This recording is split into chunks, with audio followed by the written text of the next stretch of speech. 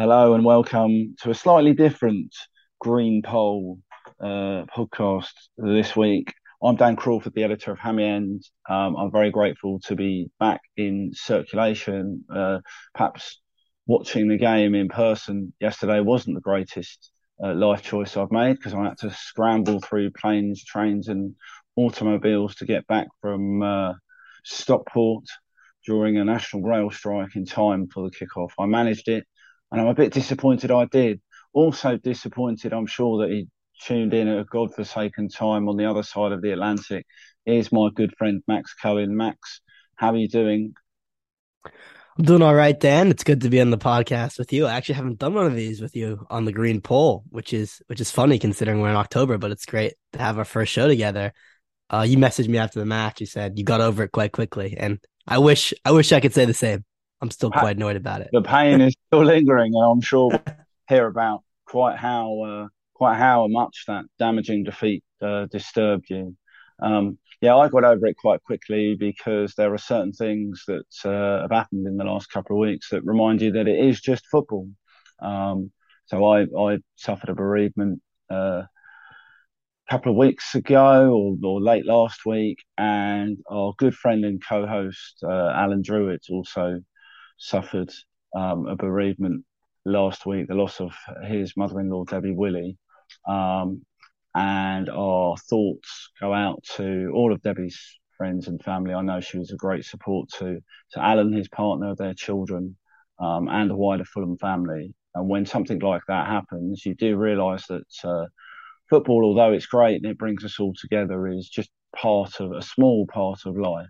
And it's the people that make our football experience, in large part the players, but also the people that we go to matches with and return from matches to see. And one of those people who we all saw at half time yesterday was Kevin McDonald.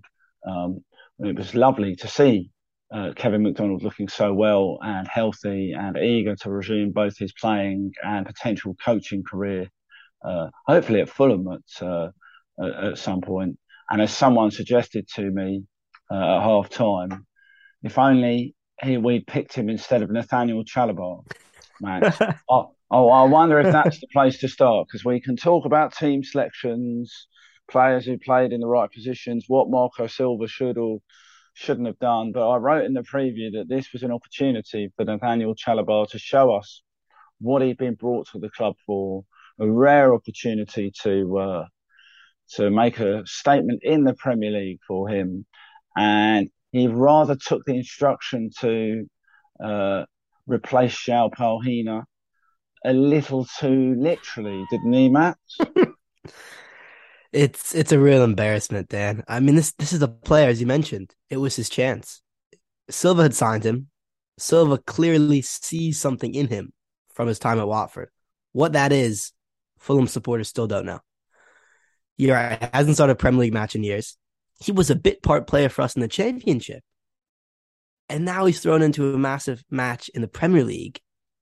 And within 8 minutes, he's done something which doesn't have any explanation. I mean, it's a clear red. Um, yes, VAR upgraded it, but in all honesty, it was a terrible tackle. You can't stamp someone on an ankle like that, studs up in the Premier League in 2022 and walk away on the pitch. You just can't. And it's just so frustrating because everyone knew this was coming. The funny thing was, every single Fulham fan, ever since Paulinho took off his shirt or ran to the fans, sorry, at Nottingham Forest, you knew we'd have an issue. You knew there'd be a selection dilemma. And everyone thought, how do we get around the Chalobah issue? And in the end, the way we got around it was that he's off the pitch within 10 minutes. But it's just unbelievable, Dan, because I wasn't there at Crawley Town. I think a lot of supporters were. And they said how terrible he was against apologies at Crawley Town, League One or League Two opposition. I can't remember, League Two, but not League good. Two. League Two opposition, one of the worst teams in the Football League. And he was poor in that match. And it's like, what did you expect? And I think the larger point here is, yes, Chalobah should be embarrassed and his performance was a disgrace, but our lack of depth is concerning. And I think that's a larger theme I think we'll get to later. Well, I think we can expand upon that now. I mean, what I would say is it took about a minute and a half for people to for Mike Dean and then for the referee, who I thought was appalling, by the way, regardless of the result. The fact that he couldn't spot that in real time, despite standing there and then didn't seem to penalise any other fouls by Newcastle players specifically for the remainder of the game with a yellow card. Was exasperating, and a commentary on the poor standards of English officiating, a subject to which we'll probably return at some point during this podcast. But yeah, the issue, it crystallises the issue. I mean, I was furious with Paulina for bolting the advertising hoarding and celebrating with the fans, because passion is great, but he cost us his presence, and he is the player that makes all of these things that make us look good possible. The fact that we don't have and I continue to believe we do have a like-for-like replacement for João Paulino. It's Harrison Reed. All right. Harrison Reed did do that job before João Paulino got here, and he could do that job again.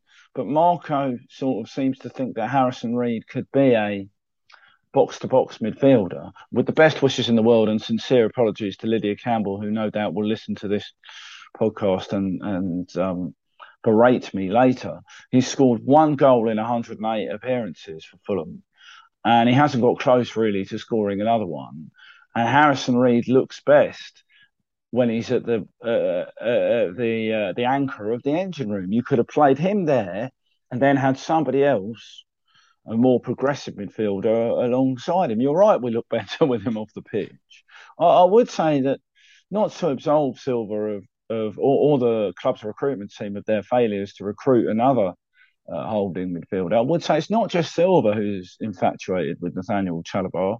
You know, there was a time when a lot of the country thought Nathaniel Chalobah was the ball-winning midfielder that England had been crying out for. I mean, Gareth Southgate gave him a senior international cap when England went and won in Spain in the early iterations of the Nations League. And I think he's still the record cap holder for England at under 21 international level. But the problem is he's now 27, I think. So the idea that he's going to fulfill this potential seemingly is fanciful at best, especially when he does something as brainless as that. Because the thing about that was Sean Longstaff was not in a threatening position to score a goal. It was just a crazy tackle. And I suppose we should move on, Max, because we could spend the whole podcast berating Mr. Chalobah, and it's not really worth it. I do think we should ban behind closed doors friendlies. Firstly, because it's madness that in the 21st century, people can't watch the team play a match. Secondly, because people seem to continually get injured in our behind closed doors friendlies. The latest seemingly being Kenny Tete and Willian. Anthony Robinson failed his fitness test, which is a huge blow, and I'm sure you'll talk about why in answer to this question. But we then had Layvin Kurzawa, who looks great going forward and didn't look terrible, but clearly was only about 40% fit. And we clearly took a risk on Mitrovic that didn't pay off. And all over the pitch, we have little issues in respect of players who we've either just signed or players who are having to play with niggles because we don't have the depth, the Premier League quality depth that a top half side should expect. I mean, I do feel like the head coach's hands are a little bit tied in what he can put out there, or am I being unfair here, Max? No, I think it's fair. I mean, because the squad is quite thin, issues like this, and you mentioned a lot of issues. I mean, it is a kind of a mounting injury concern for Fulham, create situations like we saw yesterday. There, as you mentioned, Harrison Reed could be that like for like replacement. I think I would have preferred that because it would have avoided some of the mess we saw yesterday. But the fact of the matter is, we don't have someone who can be that imposing Palhinha-esque presence that immediately slots in other than Chalobah, and that creates issues. And as you mentioned, across the back line, having both starting fullbacks injured. I mean, yes, there's a reason we signed Kurzawa and Babu. It's for situations like this, but it's kind of becoming clear that at the moment, they're not really like for like replacements in terms of quality, which is fine, but it leads to issues like this. And Babu's a weird one, Dan, because he seems to have a tough time of it. We loved his substitute appearance early on in the season I think it was against Brentford, but when given the chance in past matches, he seems very much off the pace defensively. Kurzawa, you're right, didn't really look fit. Ream. I was going to say in the Forest match, Ream, of course, shifted to fullback and played quite well, but that was when only one fullback was injured. Now you've both injured. I guess Silva didn't want to take that risk. He wanted to keep his center back pairing intact. He was left with a lot of selection dilemmas, I think it's fair to say. And everything kind of went wrong. But when you create your game plan, of course, throughout the international break, you don't account for being down to 10 men 8 minutes in. So it really was a difficult situation for him, I'd say. Yeah, I mean, there is no legislating for that level of stupidity. Frankly, I mean, even I wondered if it is the fastest red card by a Fulham player, I think, in Premier League history, just beating Billy McKinley at Crystal Palace, unless I'm getting this uh, wrong. No, I think it was Ian Pearce at Crystal Palace. I'll need to check that. It doesn't beat Thomas Callas at Reading after 28 seconds. But then I still maintain that Thomas Callas was very hardly done by. And We of got a course, point that I was about to say that match is very memorable for Lucas Piazon getting us a point when none seemed possible in the very early days of that very memorable season.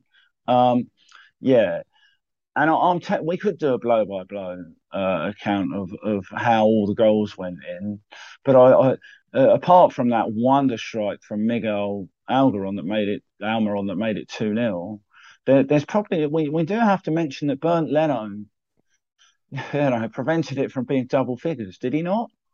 He was excellent.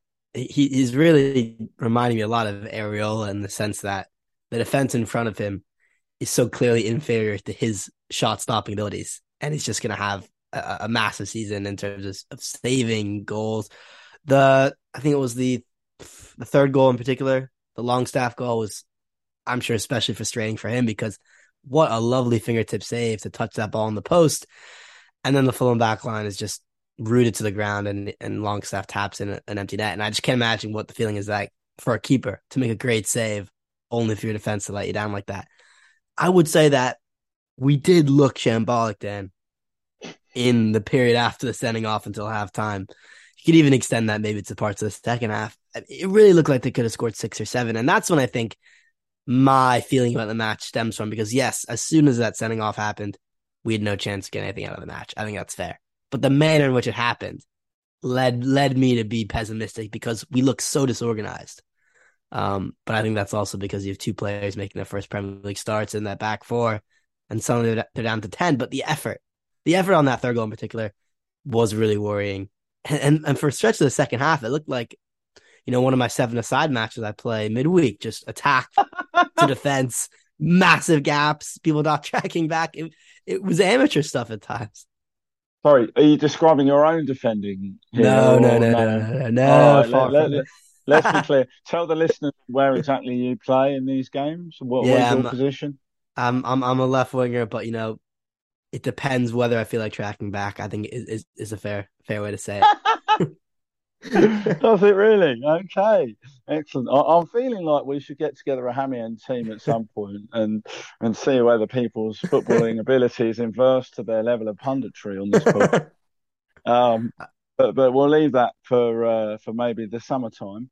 Um, something you mentioned. I mean, you talked about how it feels for Bernd Leno. I mean, I can tell you that I sit directly behind the Hampstead goal to the left, almost in line with the post that he tipped that ball onto. And after the second goal, he just walked up to Tim Ream with his arms outstretched.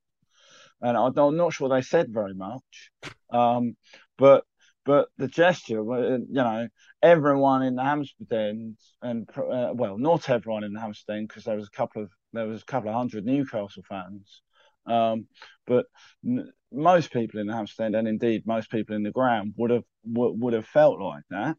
All I would say is I'm not sure you can, like, the thing you said, we looked shambolic between the sending off and half time. From a coaching point of view, and there's a reason why Silva is on the touchline at Craven Cottage and I'm sat in the stand, but I have coached various teams at much lower levels.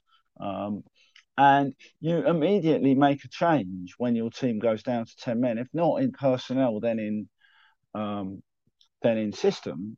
Um, and for 10 minutes after the sending off, he had Kenny, Luke Harris, and Josh Onomar, the lesser spotted Josh Onomar, sprinting up and down the Riverside Stand touchline. And I was waiting for one of them to come on, and they didn't.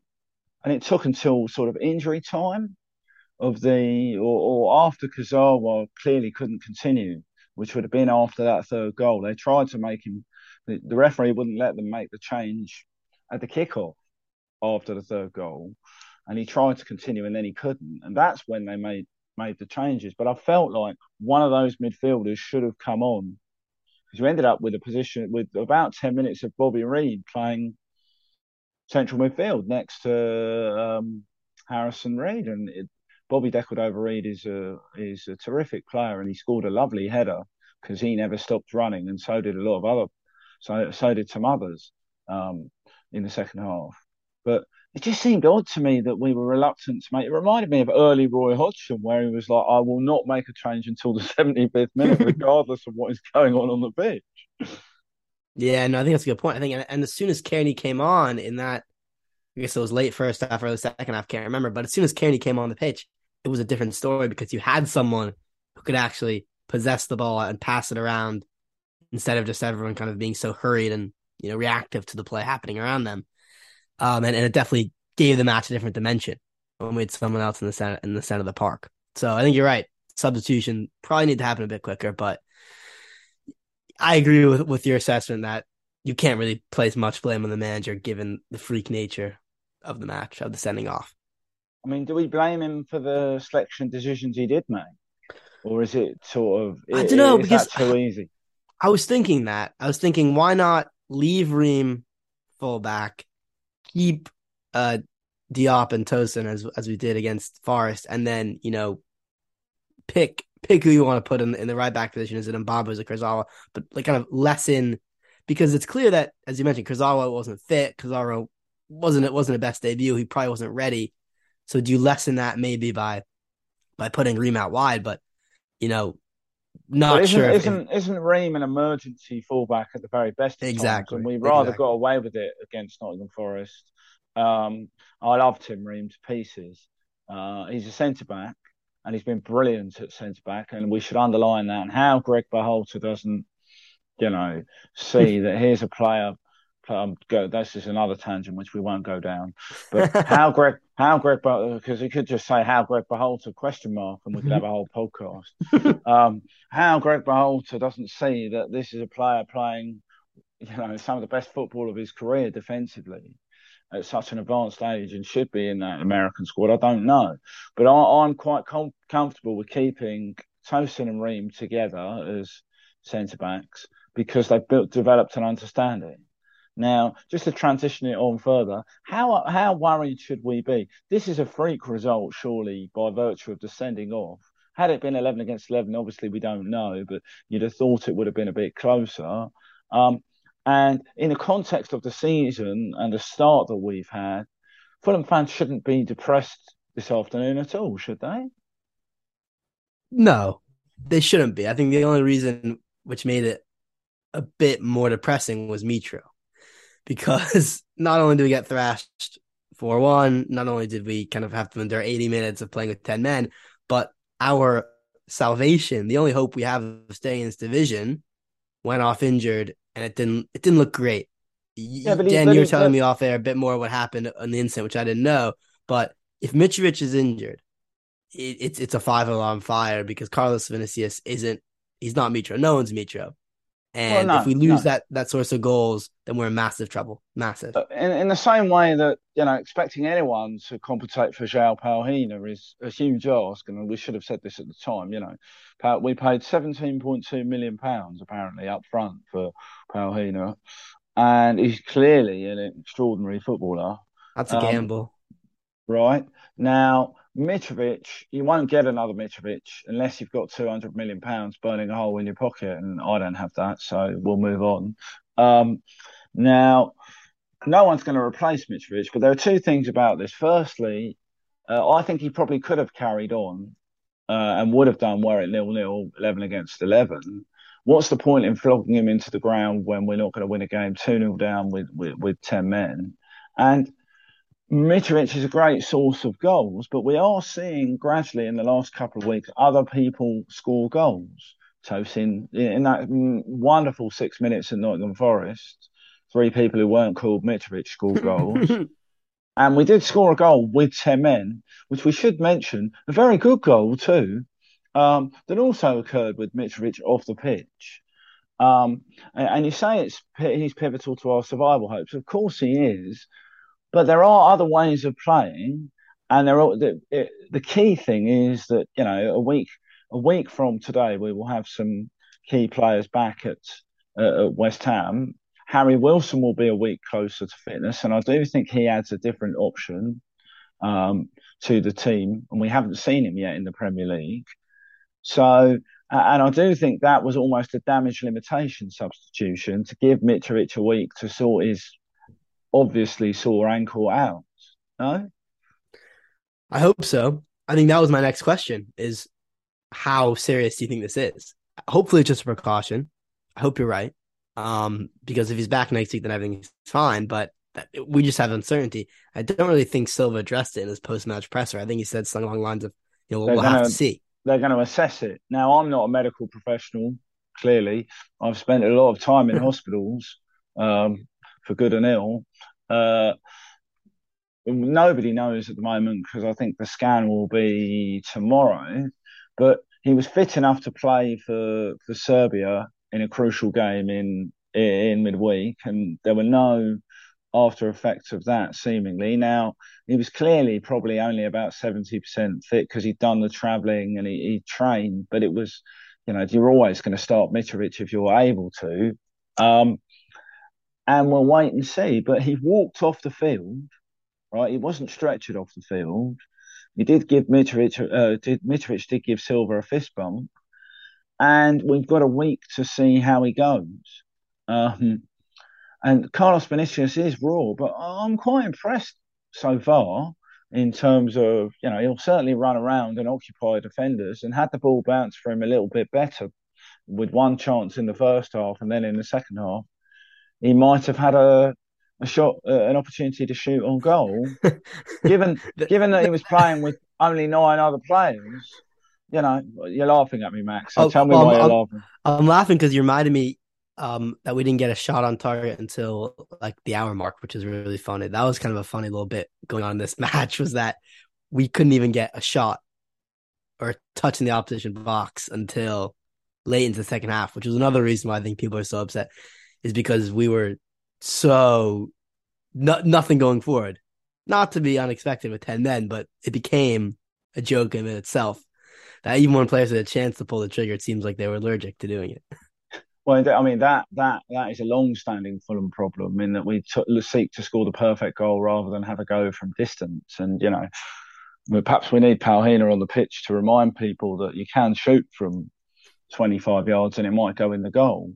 I would just say some of the reaction, and maybe I'm just an old man now, but I've been going to Fulham for a long time. And there were many, many times when you go along on a Saturday afternoon, the opposition were clearly superior to what Fulham had managed to put out.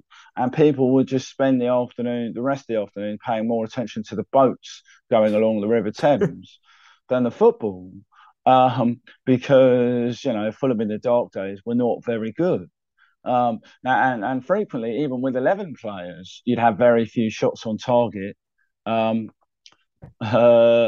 When we were in the third or fourth division, and the opposition goalkeeper, was a spectator who didn't pay to get in. Now, I do think it was a rather freak result, and I just wanted to return to that as we finish. Can we assess Fulham's first 2 months back in the top flight? Surely we're 8th in the table as we currently speak with 11 points from 8 games. We couldn't have reasonably expected it to go better than this, could we, Max? No, I think you're right that in the grand scheme of things, the loss was a setback, and it was a setback because it was a winnable match at home, and now that's gone, and we lost by 3 goals, and it took a bit of a hit to our goal difference. So In that respect, it's disappointing. But as you mentioned, eighth in the league. I mean, I think anyone would have been happy with 17th in the league at this stage, as long as you're not in the bottom three. For so many seasons in the Premier League in recent memory, we've been bottom at this point. We've been winless, if that, maybe one win. We've conceded boatloads of goals. We've struggled to score. And this time around, thanks to Marco Silva, thanks to the signings, thanks to a bit of luck, but that's what you need. We look like a team who belongs in the Premier League. I think that's the main thing I want to make clear is that we don't look out of place in this division. And I'd say last time in the Premier League, the time before that, etc., we did look out of place. We looked at a team who was just kind of pretending, playing the part. But right now, we're a Premier League side, and I think the results have showed that. And there is a listener element to this. Many of our listeners listen to both you and I and Ross Goldman on Cottage Talk for many years. And on Cottage Talk, when you've been responding either to an assessment of the squad or a particularly grievous loss in the Premier League, you've gone through the squad and said, this is a Premier League player, this is not a Premier League player. I mean, there are quite a few listeners who would like to know how many Premier League players on the Cohen sort of barometer have we got at present. And doesn't it look good I do think we need to underline how well Fulham have adapted to the challenge, given that we've also won a game away from home. Clearly we're a much more attacking side than the last one that stunk out the Premier League under a manager whose name I won't mention, but we all know who we're talking about. How many bona fide Premier League players do we have, Max? And how good is it to be competitive, as you say? Yeah, I mean, we have world-class players now. I mean, Palhinha, I don't think it's an exaggeration to say he might be one of the best players to play for Fulham in recent memory. He is that good. Shout though after Leno, 7 appearances, no? it's just in terms of the quality he has, though, Dan. I mean, it's so clear that this is someone who can easily fit in a Champions League side and has done. I mean, didn't he come from a Yes. team who's playing in the top level Yes. European competition last season? And I think we've signed players like that in the past, Anguissa, Sarri, etc. But when they come to the Premier League, they seem very ill suited to it. He's someone who can fit in this division and thrive. So it might be a bit soon, but I think he has that potential. We have a Mitrovic who's firing on all cylinders. But what we also have, I think there are a lot of Premier League players, and I think that's a good point to make. We have players who are stepping up and showing us things we didn't think we'd ever see. The center back pairing of Tosin and Ream, you could argue those players have big deficiencies and aren't consistent. But because of Palhinha and because of Marco Silva, they've stepped up. Same with Tete and Robinson. Again, these players have shown issues in the Premier League in the past, and De Silva seems to be making them a better players. And that, I think, is something that's really important because that's the same back four really we had in the Championship. And they're stepping up. I think that's due to the manager. Yeah, I'll make you right. And you touched on Leno there. I mean, obviously, Leno is a proven Premier League and continental goalkeeper who will save us points at some point in this season. And that's crucial. The element that you also touched on was the manager making existing players better.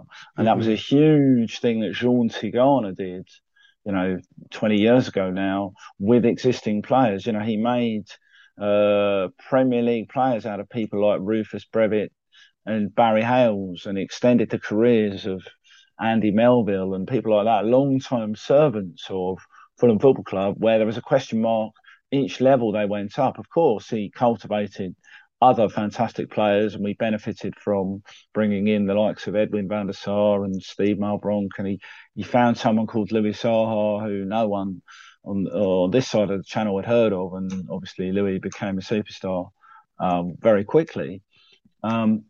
And that is management at its heart. It's finding a way to make existing players better, but also the confidence with which the team is willing to. I mean, there was a passage of play yesterday where we had a throw after about 20 minutes or 1-0 down in the sort of Newcastle right back position, advanced on the left wing, and we kept the ball for about 10 passes. But because we were so confident in the way we were knocking it around. We assured the opportunity to swing it in towards Mitrovic, which we probably should have done to play the percentages. But we were still stroking the ball around with 10 players, true to the attacking philosophy and the ball and keeping hold of possession the way Silva wants us to play. And the encouraging thing is, Slavisa Jokanovic tried to do that with Fulham, and it didn't quite work, although I maintain he was sacked far too early. Um, Silva is clearly a better coach and a more experienced coach than Jokanovic, and he's gone with the same philosophy, almost Kevin Keegan like, of you might score four Newcastle, but with 10 players we'll score about eight, or we'll try and score eight. Now clearly that wasn't going to happen. But it is a refreshing way of approaching things. And, we should say that we're still in the top half of the Premier League after taking a bit of a hammering yesterday. And that should be applauded, no? Should be applauded, should be lauded, should be touted. It's an amazing accomplishment, especially considering some of the opposition we've played. I mean, the draw against Liverpool, that I think was the match when we knew that we're not just here to make the numbers this year. We gave Arsenal a real run for their money. We beat Brighton. We beat Brighton. Brighton's one of the best teams in the league this year. Yeah. We can say that confidently. It's now October. They're excellent. We beat them at home. Big scalp. And what we have, and I think this is a good place to transition. We have a winnable run of fixtures coming up. It's gonna be a massive October for us. We're in this position, 8th in the league, 11 points. And I think we have a chance to really build on that. It's not like we're facing the big boys coming up. We have West Ham away, Bournemouth home, massive match, Villa home, Leeds away, Everton home. And that's our October.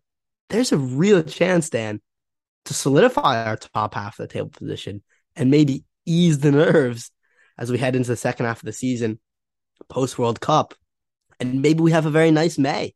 Maybe we're not worrying about going down. It's way too early to say, knock on wood, but there is a chance there, I think, right? I was going to say, how much have you been drinking this early in the United States? But I do think if Frank Lampard lasts that long, the visit of Everton at the end of October could be quite enjoyable to Craven Cottage. Right, we're going to wrap it up here. Thanks, Max, so much for getting up at an ungodly hour, whatever time it is, wherever you are. Really appreciate it. I did want to say thank you to everyone who's given us such support in our early weeks of this podcast experiment. We're certainly going to continue it until the end of the season, given the wonderful feedback we have had. Thank you to everyone who's contributed to our podcast and indeed to the website and left some comments. Just to finish, Fulham's under 21s who beat Everton on Friday night at Moscow Park 2-0 are back in action on Wednesday evening at Craven Cottage in the Premier League International Cup against Valencia. Do get along to that. And we want to give our best wishes to the Fulham women who are about to embark in FA Cup on FA Cup action at New Haven this afternoon. I've been Dan Crawford. He's been Max Cohen. Thanks very much for listening to the Green Poll. Come on, you Whites.